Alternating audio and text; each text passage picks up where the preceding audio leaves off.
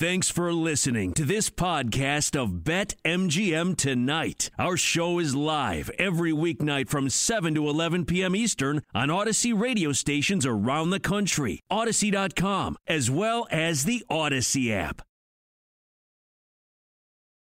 You ready to talk some NFL? Yes, please. Let's go to the phone lines, the BetMGM lines. Lit up here with Peter Duya, BetSided, to talk some NFL. Peter, how you doing, sir? I'm doing good, guys. Thank you for having me. Thank you for coming on. So this is Overreaction Monday, okay? We all know that preseason football is one of the more intriguing weeks, especially week one, of any sport.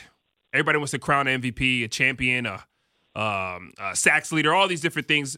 Do you have one overreaction that you kind of stand by after watching 1 week of preseason football? Yeah, I wouldn't say it's 100% an overreaction because I think a lot of people thought he was going to be really good, but I think Justin Fields is going to win the Rookie of the Year. I really think that Chicago has to play him. I don't think there's really any upside in playing Andy Dalton unless Fields went out there and stunk it up and he lit it up. So I feel like you got to play him, and I think he really he impressed me. I think he wins Rookie of the Year. Absolutely. Yeah, I started off the show talking about that, Peter. Also, a couple different things that I've been looking at. As far as we'll get to your win totals here and, other futures in a couple minutes here. But I we watched this after the first preseason game and even going into the season. I know it's only his second year, but I was looking at Chase Young 14-1 to win Defensive Player of the Year. Now it's 9-1 over at BetMGM. Any thoughts there? Or as far as Defensive Player of the Year, I was looking at some value picks, maybe Khalil Mack to have a bounce back year. Anything that you would play as far as that award? I like the Chase Young at 9-1. I think that's fantastic. He was making Isaiah Wynn look real rough in that first preseason game. So I think he had a great rookie year, and they have a great defense over there in Washington. So you kind of couple that with him and Montez Sweat on the outside. I think he has the opportunity to have a really big year. But honestly, I think Myles Garrett, it's not like a dark horse pick or anything, but the addition of Jadeveon Clowney in Cleveland, I think that's going to help him a lot. You're not going to be able to double Myles Garrett as much, and I think the Browns have a sneaky good defense. They have a really good team, so I think he could be a great pick to win Defensive Player of the Year. And I'm glad that you brought up the Browns because we've been going back and forth. I'm all over the Browns. I played their season win total over. I also see them as legit Super Bowl contenders. I buy into Baker Mayfield year 2 under Kevin Stefanski. I love what he did year 1.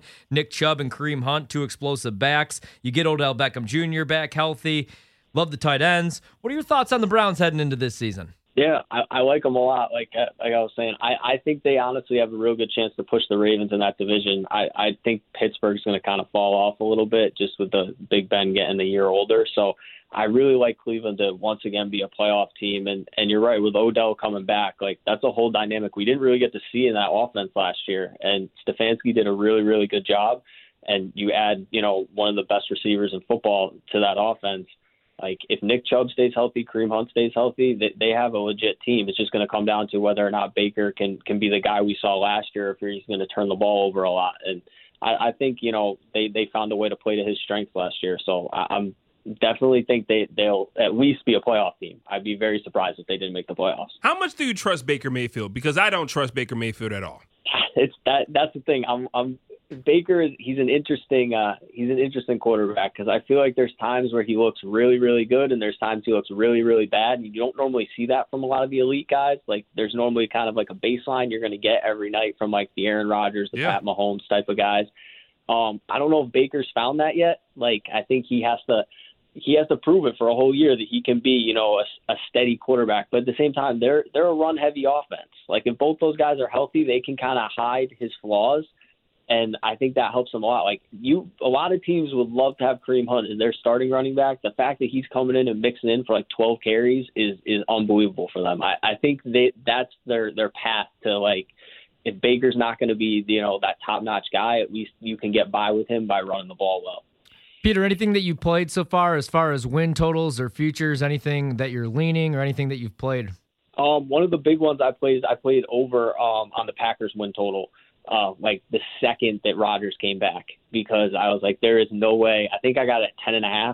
I was like, there's no way in hell that they don't get over 10.5 wins. Like, I would be shocked in a 17-game season. I think he just wants to come out and prove everybody wrong that the Packers they drafted Jordan Love and you have all these questions like, oh, what's Aaron Rodgers going to do? Like, he won the MVP last year. I feel like he's out for vengeance again. I think they might be a Super Bowl team this year. Yeah, man, I absolutely love it. And Rodgers, I mean, he bumped down a little bit. He's 11-1 to win the MVP. Last year, I actually got him 22-1, but I love the Packers. I'm actually a huge Packer fan, so this isn't even a homer pick. I like what they've done this offseason. I mean, you could say what you want about bringing back Randall Cobb. I think that's going to be huge for Amari Rodgers. I think they're going to improve on the defensive side of the ball under Joe Barry. I was actually looking at 14-1 to win the Super Bowl. Them and the Bills, I really like the prices on. Packers 14-1, Bills 11-1. Obviously, the Chiefs, the overwhelming favorites over at BetMGM plus 450. Any play that you would make, or still a little bit too early for you to pick a Super Bowl winner? Little early. I try to wait through the preseason just in case if there's like a major injury. Yeah. You don't want to get caught taking a team. And then, somebody plays in the third preseason game and they tear their ACL, and then you're like, well, I just wasted a bet on that. But I like Packers 14-1 is sounds really good to me. I agree with you. I think they got a lot better. They're going to get Bakhtiari back at some point this year, I'd assume. And so, they were a possession away. They probably should have beaten the Bucs in that game if they had capitalized on one of those turnovers last year in the NFC Championship. And at some point, somebody's got to knock off Tom Brady, right? You can't just bet Tom Brady every year. So I would take the Packers. I think they're the second best team in the NFC if you went them in the Bucs. Now moving to the first team in the NFC, the best team in the NFC, the Washington football team. I know that's what everybody's been waiting for. That's my team. I'm a homer for that squad, of course. But how do you feel about the NFC East in general? Part of me likes the Dallas Cowboys, even though I'm a Washington football team fan. I like the Dallas Cowboys because on paper they seem like a team, especially with Dak Prescott at the helm, like a very talented team that should go ahead and win the East. But we already know that this division is so tricky to handicap. For your money, who would you put your money on, of course, to win the NFC East? Washington football team, Dallas, or maybe another team not the Giants, so I guess the Eagles. Yeah, you're right. It's a very tough division. I think if anybody I was going to be most think is going to be most consistent, honestly, I think it would be Washington. I think Dallas has the most upside, but the injury concerns are obviously there, and the defense is.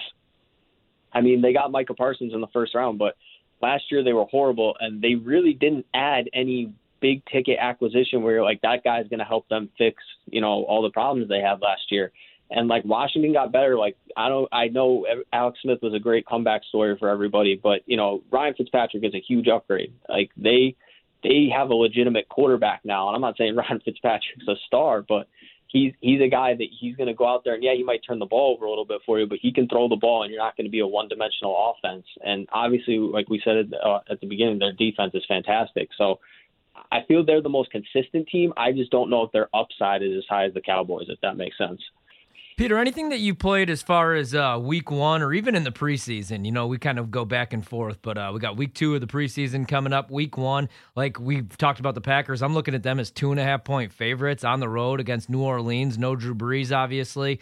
It's juice minus 120 over at BetMGM, but that's a play I really like. Anything that you've already played or anything that you're leaning or thinking about jumping on? The thing I've been playing a lot is I've just been playing all the unders in preseason games. Yeah. That's it. It is very, very hard to get, consistent offense when you're constantly changing personnel, changing quarterbacks. And I think they went 14-3 through the Hall of Fame game in the first week, something like that. So that's what I've been rolling on. I'm a Broncos fan. I took the under on the Broncos game, and of course Drew Lock scored 33 points. So it was bittersweet, but that's been my big play. It's very hard, I feel, to get winners and people to cover just because you really don't know, all the coach speak about how much guys are really going to play, but we normally don't see that many points. So that's been my go-to. You're a Denver fan?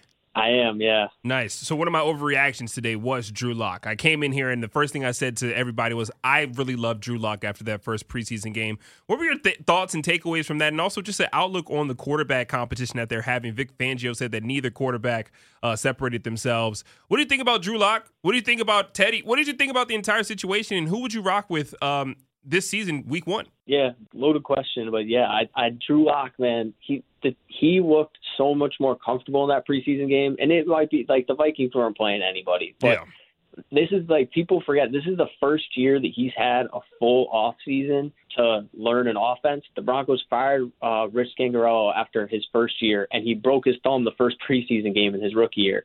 And then last year, obviously with the pandemic, he didn't get a normal off season to learn that offense. So I'm hoping that, the extra work is going to be beneficial for him, but I'm also very glad that they picked up Bridgewater, because you have a guy that is a competent NFL quarterback behind him. Mm-hmm.